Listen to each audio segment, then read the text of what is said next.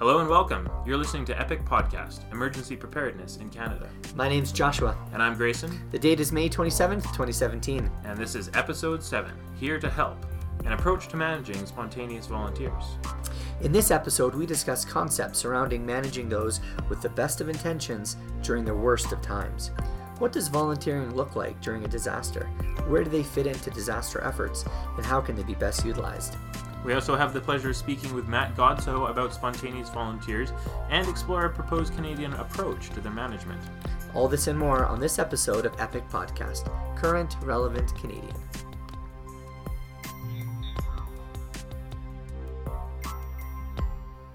The management of spontaneous or unaffiliated volunteers during the initial phases of disaster has always presented a unique challenge for emergency managers, and recent disaster experiences have shown us that traditional methods may not be sufficient.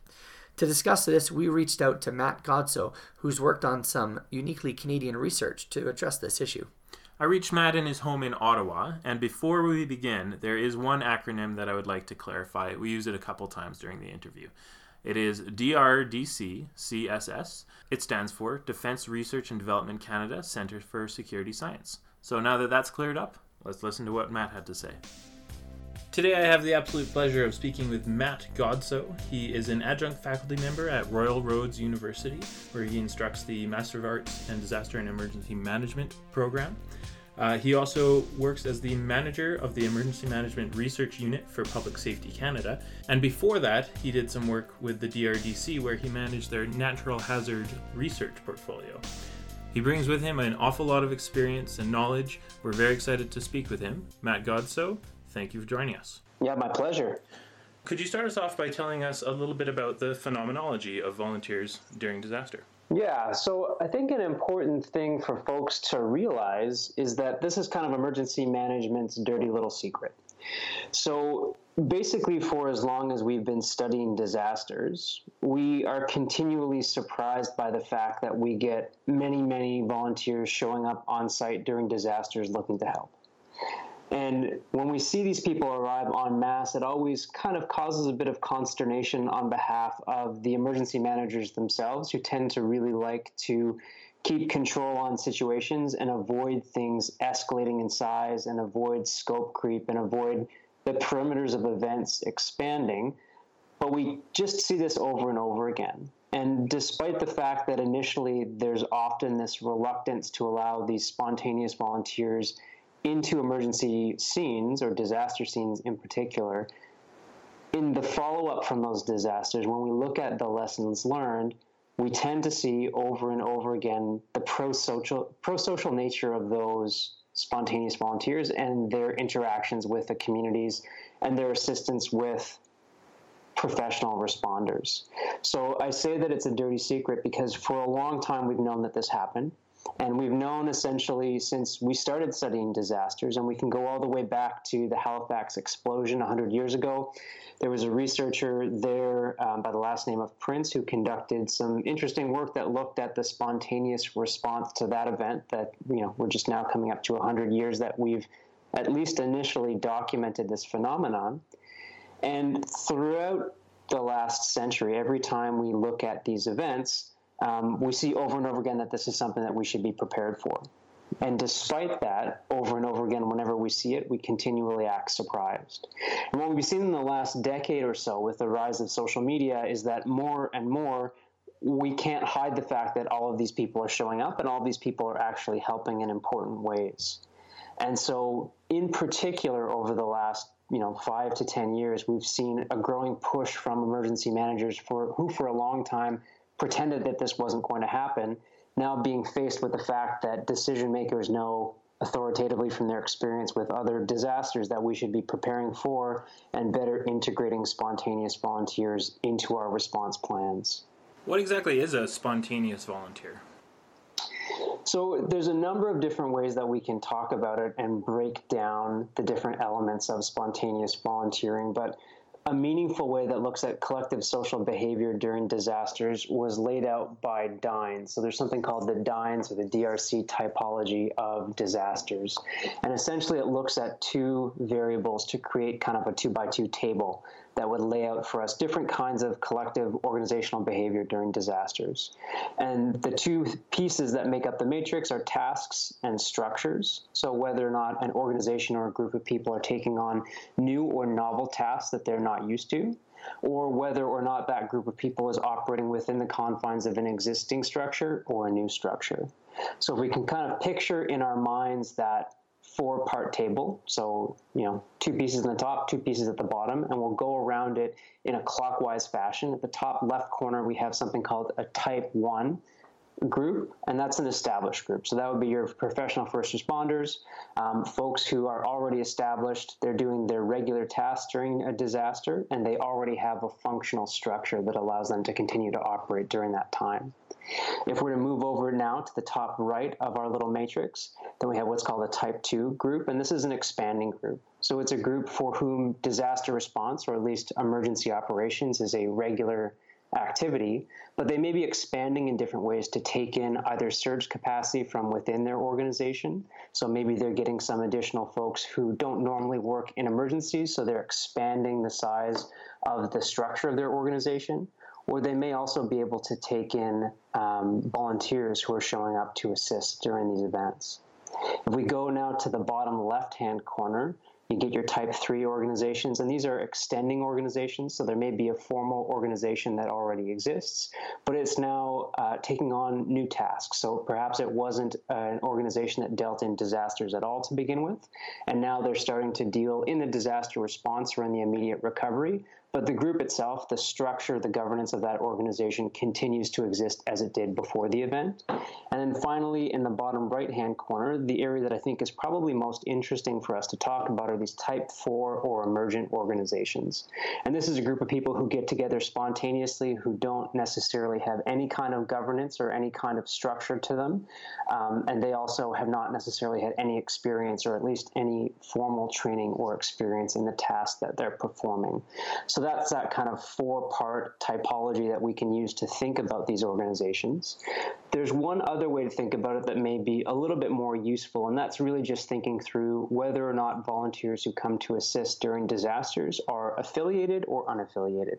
So are they a known commodity whom first responders or emergency managers may already know and may already be able to vet in advance of an event? Or are they people who are showing up off the street or from organizations that we are unfamiliar with as emergency managers? So if we go back to our little 2x2 matrix, the top type 1, type 2, the top 2 pieces would generally be incorporating affiliated volunteers, and the type 3 and type 4 extending and emergent organizations would generally be bringing in unaffiliated people who we don't necessarily know in advance. So these unaffiliated people, are we talking just about their connection to an organization, or is there a training element as well? And for example, would a nurse who happens by a disaster scene, would that be someone who's considered a spontaneous volunteer, or maybe an extending, part of an extending agency? Yeah, and that's really an interesting question. And one of the critiques of the way that we approach this broadly is that we don't know. If somebody is showing up off the street during an event, and they present themselves at an emergency reception center, and they tell you that they are a doctor, there's no real way that we can vet that, at least not consistently. So the assumption generally is, or generally has to be, that they're untrained, because until we're able to verify their credentials, we have no way of knowing. So despite the fact that somebody may and often do have different types of training in advance of an event, if they present themselves at a reception center or any other part of a response or immediate recovery, unless there's some kind of a formal mechanism in place to vet them, we have no way to sufficiently leverage the skills and abilities that they may have. So you mentioned that spontaneous volunteers are in no way new to disaster management. What are some historic methods of managing these volunteers and the attitudes around the volunteering in general? Yeah, I think by and large, if we just go back to kind of our first principles of what emergency managers, where we've come from and what we've been doing historically, we tend to come from paramilitary organizations, and we tend to think of much of what we do within the context of those paramilitary operational terms. So we think about ourselves as being on one side, in this case, the disaster and folks who are potentially breaking the law or acting in antisocial ways during that event as being the bad guys. And then we have a bunch of people all around who are potential collateral damage or people who are bystanders to those events. And so we have based almost all of our assumptions for the better part of at least the last 100 years on the fact that those bystanders have no real place within the disaster. And so the attitudes have been to ignore them, to pretend that they aren't going to show up, or probably more recently, and this would extend more so over the last 30 years or so, to just try and set up additional perimeter procedures to keep people out of the responses, to prevent those additional potential victims from heading into a disaster area. In general, when do volunteers tend to arrive? What phase of emergency management could you expect these spontaneous volunteers to materialize? So where we see the biggest numbers tends to be in the immediate response. And when we think about the immediate response to a large-scale disaster, so say an earthquake, we think about the earth shaking, buildings collapsing, there being people buried in the rubble, and then generally we kind of skip a step, in my opinion, and we go straight to heavy urban search and rescue teams and professional responders coming in and pulling people from the rubble. The reality is that the vast majority of people who survive structural collapse, for example, tend to be rescued by spontaneous volunteers. So even urban search and rescue, which is kind of one of the most technical domains of disaster management, really, by and large, is conducted by spontaneous volunteers. And depending which earthquake you look at, the numbers vary, but you're looking at between 80 and 90% in most of the research that I've seen of people who survive those structural collapses are rescued by spontaneous volunteers. And this presents a number of challenges for first response organizations, not the least of which is that those highly technical capabilities tend to be very specialized and as such require a lot of funding to get them up and running, a lot of training time to maintain them, and you'd really want to see a lot of positive results from those teams. And when we take into consideration the number of people who are partially or lightly buried during those structural collapse disasters, we actually see that, again, the vast majority is untrained, unaffiliated volunteers who happen to be either in the building or adjacent to the building which collapses, which see the need for some kind of an immediate response and are able to go in because they're so much more flexible in terms of timing. They're already on scene and they can go in and assist. So even before the true response happens, these volunteers are present. Is that something that we would want to control, or is that something that is it possible to control in that very acute setting of the disaster? I often, when I'm talking about this in the classroom, present the parable of King Canute. So King Canute was a Norse king who was all-powerful and was surrounded by sycophants and had people telling him that he was the greatest. And I'm sure I'm going to kind of wreck the legend here, so I will paraphrase it. But essentially, he was told that he was all-powerful and wanted to show the world that that's the way that he was. And I believe to set him up, one of his courtiers said, well, if you're so powerful, then why don't you just command the tide not to rise? And so he set his chair down by the ocean as the tide was going out, and he sat there and commanded the tide not to rise. And the tide continued to roll in and continued to roll in. And as it touched his toes, everybody in the kingdom recognized the fact that his power was nowhere near as complete as he had been assuming and he had been mentioning. So I think that's the situation that we're in with spontaneous volunteers. Whether we want to control it or not, it's immaterial. They're going to show up, whether we want to create stronger perimeters around our disaster zones or not. When we're talking about events at the level of a city, spontaneous volunteers are a fact of life. So I think the question is less about whether or not we would want to control them and recognizing that we have a problem, right? That's the first step. And once we recognize that they will be there regardless, then we can start to make meaningful steps forward in trying to plan for how best to utilize that resource. On that note, you were involved in a Defence Research and Development Canada CSS report called Building a Framework for Calgary's Emergency Volunteers. Can you tell us a little bit about that report, and then we'll get into what sort of framework is available for managing volunteers? Yeah, certainly. So that was a report that came about after the 2013 Calgary floods. And especially given that many of the listeners, I assume, are in Canada, everybody is familiar with the flood already. And many of the listeners are also likely already familiar with the YYC Helps hashtag. So during the flood, not only were we witnessing spontaneous volunteering happening in the way that we would predict based off of the 100 years of research that we've been following in disasters, but moreover, we saw people self-organizing via social media, which again, given our experience over the last decade, is completely predictable. But the City of Calgary and their emergency management agency did something interesting when they started to see these hashtags and these different coordination mechanisms popping up across the digital world. In the past, what we've seen frequently from first response organizations is an attempt to try and clamp down on where the official versions of information are coming from, what the official hashtags are, where people can go for authoritative information. And while the City of Calgary continued with many of those things, they also looked across the digital world to see where they were seeing really strong, positive things starting to emerge. And one of those places was YYC Helps. So rather than creating a duplicative platform, some innovative folks within the Calgary Emergency Management Agency kind of pushed everybody over to this YYC Helps startup industry that was happening that allowed people to self-organize and coordinate much of the response operations there, or much of the spontaneous volunteering response operations there.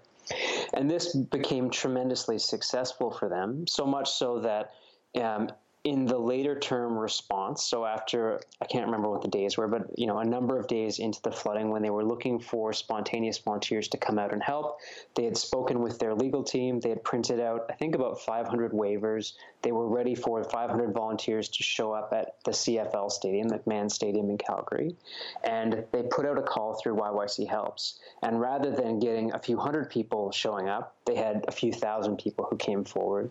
So they were really tapping into that full social media self-organizing ability of spontaneous volunteers in disasters, but also of social media. So as a result of that, in the debrief and the lessons learned from that disaster, one of the things that came forward from an after-action review conducted by the Conference Board of Canada was a recommendation for the City of Calgary to come up with some kind of a framework to better tap into that potential resource, that potential capacity that existed within the community. And they started asking around if anybody had been advancing work in this domain, and I was fortunate to be with Defence Research and Development Canada at that point. And we had some initial conversations with the head of their emergency management agency, and that led to this research report. And so this report was really designed to help scope out an initial framework for how best to tap into those spontaneous volunteers and how best to integrate those spontaneous volunteers in ways which were responsible and safe, but also recognized that fact that in future events, this was something that was going to happen. And in reading through the article, it seems like there were some various core functions or areas of activity that were identified in which volunteers could help and in which volunteers couldn't help. Where can spontaneous volunteers help out in a disaster? Yeah, so our approach to this was really to look across different emergency management, and in this case also defense domains, to figure out some kind of a way to make sense of the mess. So when you have so many people arriving with so many diverse skill sets, it can be really challenging to, in any meaningful way, direct them to the place where they're most appropriate. So we talked about potentially people who are trained as nurses and doctors showing up, in this case, at McMahon Stadium and being given a broom and a dustpan and being told to go and sweep out a basement. So, hypothetically, we have people who just aren't really being effectively utilized. So as a means to try and get around that, we look to something called a capability-based planning approach. And that's an approach used extensively both within the Department of Homeland Security and the Federal Emergency Management Agency in the U.S., and also the Department of National Defense in the U.S., and to a certain extent as well in the Canadian Forces. And through that capability-based planning approach, essentially what we do at a high level is pull together a list of target capabilities. So what are the big groupings of activities that make up emergency management? And if we have that list of between 30 and 40 capability areas, we can start to at least triage where the skill sets may be that we would be looking for, how we might be able to get people to self-identify under those skill sets, what credentialing procedures could potentially look like under each of those, and just essentially make sense of that mess as a first step. The next step for us was then to look at organizations that were either expanding or extending organizations. So if we just go back to that typology that we mentioned earlier on, if we're looking now not just to take advantage of the relationship between professional first responders, so those type 1 organizations, and spontaneous volunteers, or those type 4 emergent groups, what can we do to help empower type 1 and type 3 organizations to take a more proactive role? And so that led us into integrating the capability-based planning approach with something called the cluster model for humanitarian response. And this is something developed under the United Nations that's been in place at least notionally since the 90s, but really kind of in earnest over the last decade. And by generating those clusters, we were able to streamline or triage those list of capabilities even more meaningfully, and also identified those civil society, those private sector organizations who may be able to take on more of a leadership role to try and enable the Emergency Management Agency within the city of Calgary, and also any other professional first responders, to focus more on their core tasks. And if there was an opportunity to share some of the leadership, to share some of that coordinating role, to distribute that leadership and that coordination further out across society, recognizing that one of the biggest problems in emergency management is just information management. And if there are ways that we can enable different groups to make, again, responsible, safe decisions, that we can train them in advance on the kinds of decisions that may be presented with, if we can start to lay out the kinds of capabilities that they would need to advance their specific clusters.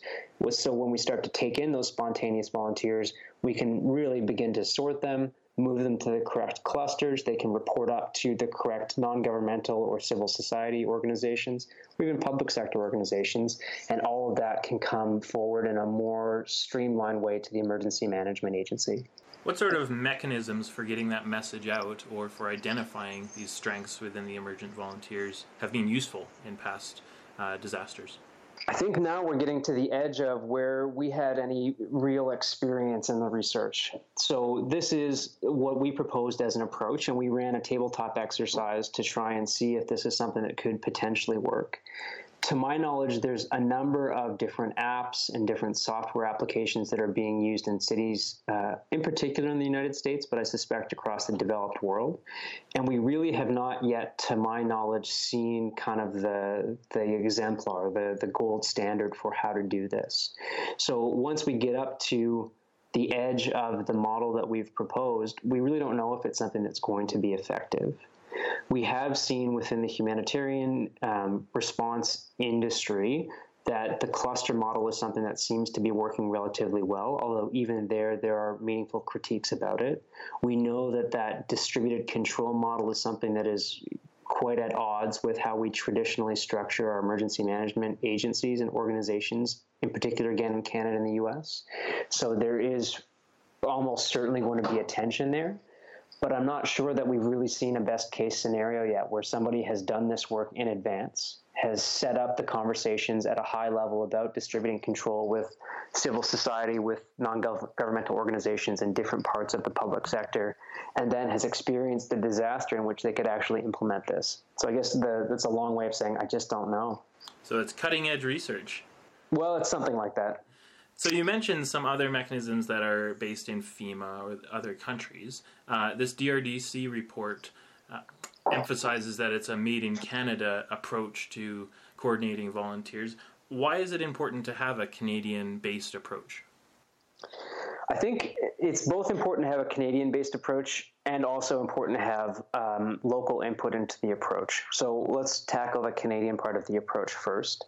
We have a very different governance structure over how we deal with emergencies in Canada than the United States does.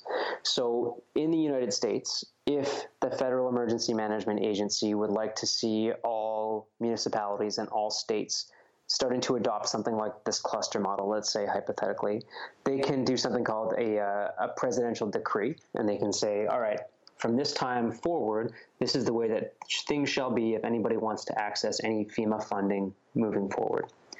And that's just not a policy mechanism that exists in Canada. So what we have is a much more cooperative approach where the federal government and the provinces and territories cooperate and agree voluntarily with one another when things make sense to try and push forward with an approach to deal with any part of emergency management.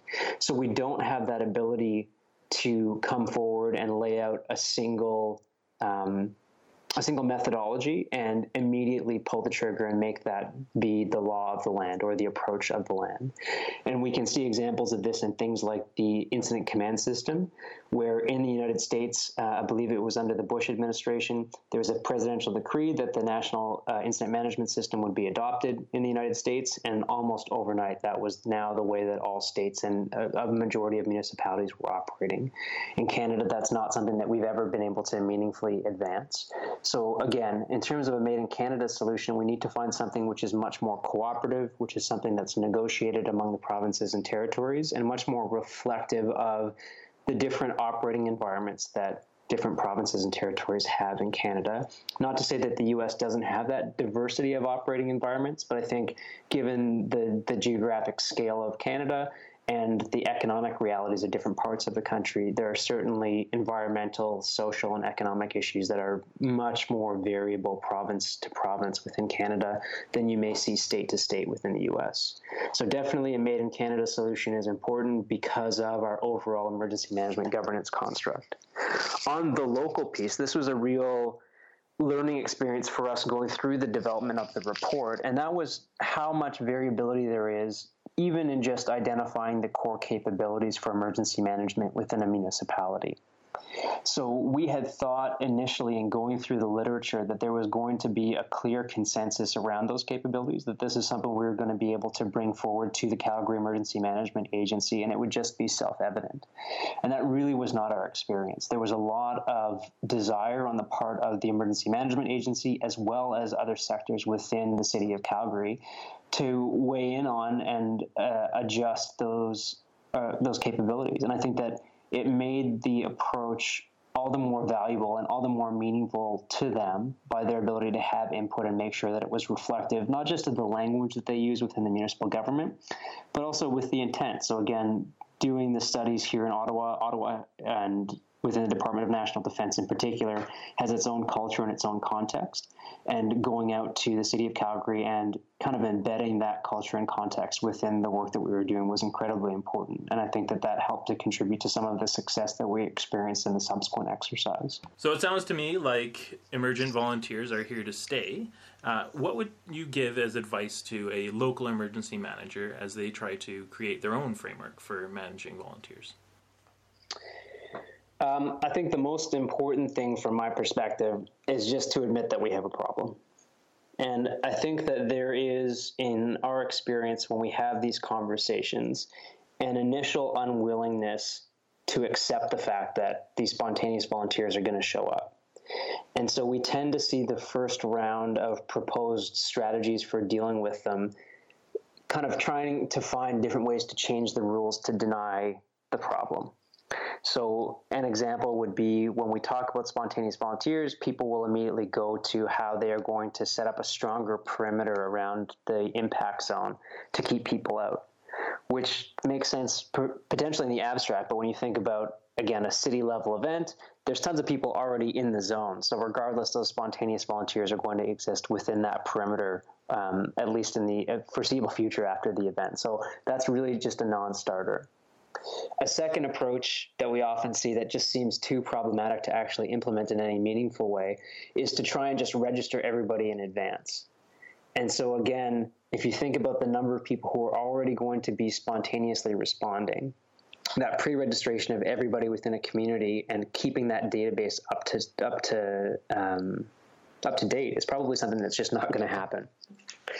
So I think really, truly, and meaningfully understanding that spontaneous volunteers are going to arrive and starting to think about what we will do with them when they arrive, recognizing that we may not have, up until the time that they show up, had any opportunity to vet them or screen them or sort them.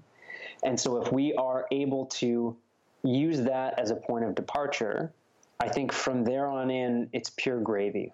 From there on in, we're into, again, that kind of leading edge of our practice as a discipline, because nobody has really done that, to my knowledge, in any really significantly successful way. So if we can start out recognizing the fact that we have this problem, that people are going to be showing up, and we accept that fact, and we take that as the point where we start to plan, and we really start to apply our minds in creative and innovative ways of how we're going to actually deal with that problem, I think then we get into the sweet spot. So I wouldn't even pretend that the DRDC report or that just about any of the other approaches out there are sufficiently comprehensive for everyone yet. I would just say that if we can all just agree that this is a thing that's going to happen, and we can certainly point people towards the century worth of evidence that it's going to happen, we can point people towards the last decade of evidence that not only is it going to happen, it's very likely going to happen more now, given social media and the potential of people not just showing up in person to volunteer, but also wanting to volunteer digitally or from a distance in other ways. Then we can start to really get into a point of creativity and a point of coming up with new, better solutions. Matt Godsoe, thank you so much for donating your time and knowledge for this epic interview. It's very much appreciated, and I hope to talk to you again soon. Cheers. My pleasure. Anytime. Grayson, that sounds like a great interview. A really good discussion. It was. I especially liked how he recast this idea of volunteers into those typologies, but also talking about first responders in a different way. So he used the example of the earthquakes, where the first responders are actually the spontaneous volunteers, or maybe even the victims themselves that do the initial part of the rescuing. And I don't think that's specific to earthquakes. I think that we see that in all sorts of different disasters. Yeah, I mean, I think there's definitely a very thin line there between disaster victim and the true first responders in disasters. It makes me worried a little bit when I hear this interview that everything I've been taught about how to manage spontaneous volunteers may have been wrong, because I was definitely taught the top-down approach: get everybody into a room, fill out a bunch of forms, tell me the skills that you have, we'll sort through them and match that with our needs assessment about the jobs that need to be done, and while you're at it, why don't you sign a waiver and liability release for the city that you're not going to sue us after the disaster. Yeah. And certainly that might be effective in a very small scale, but now that we're dealing with social media and this digital age, it definitely brings it into a new context. One question that I wish I had asked, we went over, can we expect these volunteers all the time? The question I wish I had asked was, can we rely on volunteers to just show up? Should we just make spontaneous volunteers part of the disaster management plan? And instead of focusing on managing volunteers if they show up, focus on supporting the volunteers that will show up. I wonder if the terminology, we keep calling it volunteer management, maybe we're not managing anything, right? It should be how to support spontaneous volunteers or empower. Yeah, absolutely. Moving on to the Journal Club. The episode we're going to discuss this week is from our friends down under. It's an article from the Australian Journal of Emergency Management. The article is titled "Managing Spontaneous Volunteers in Emergencies, a Local Government Perspective." The author is Lucy Saroni, and the basic paper is a case report of some efforts that were done in the Victoria region as they were doing some planning around how to improve their response to managing spontaneous volunteers.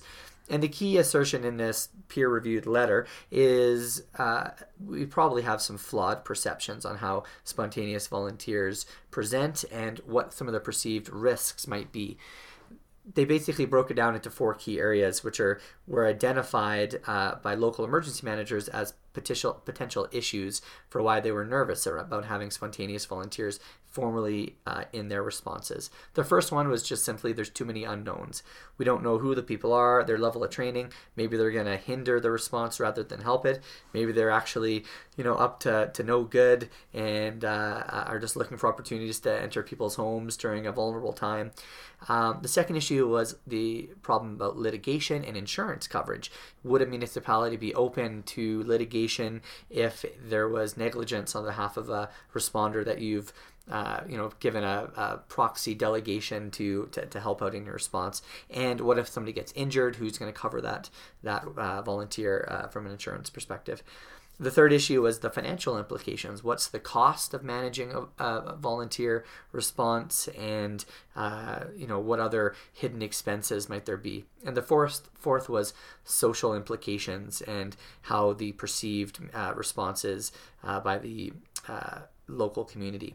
So just to quickly go through those four, the unknowns, I think the authors do a good job of explaining away most of our innate fears when you first talk about having volunteers and disaster in the same sentence. And really that's based on, decades now of reliable examples of volunteers actually doing the bulk of the heavy lifting and actually demonstrating that they're an essential part of the response.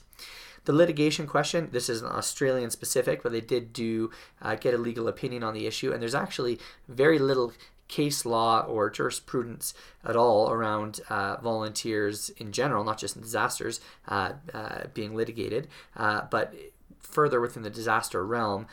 In the Australian context, they were talking about there's likely sufficient legal protections for a municipality, and there's also insurance protections built in for any volunteer who's what they call an employee at law.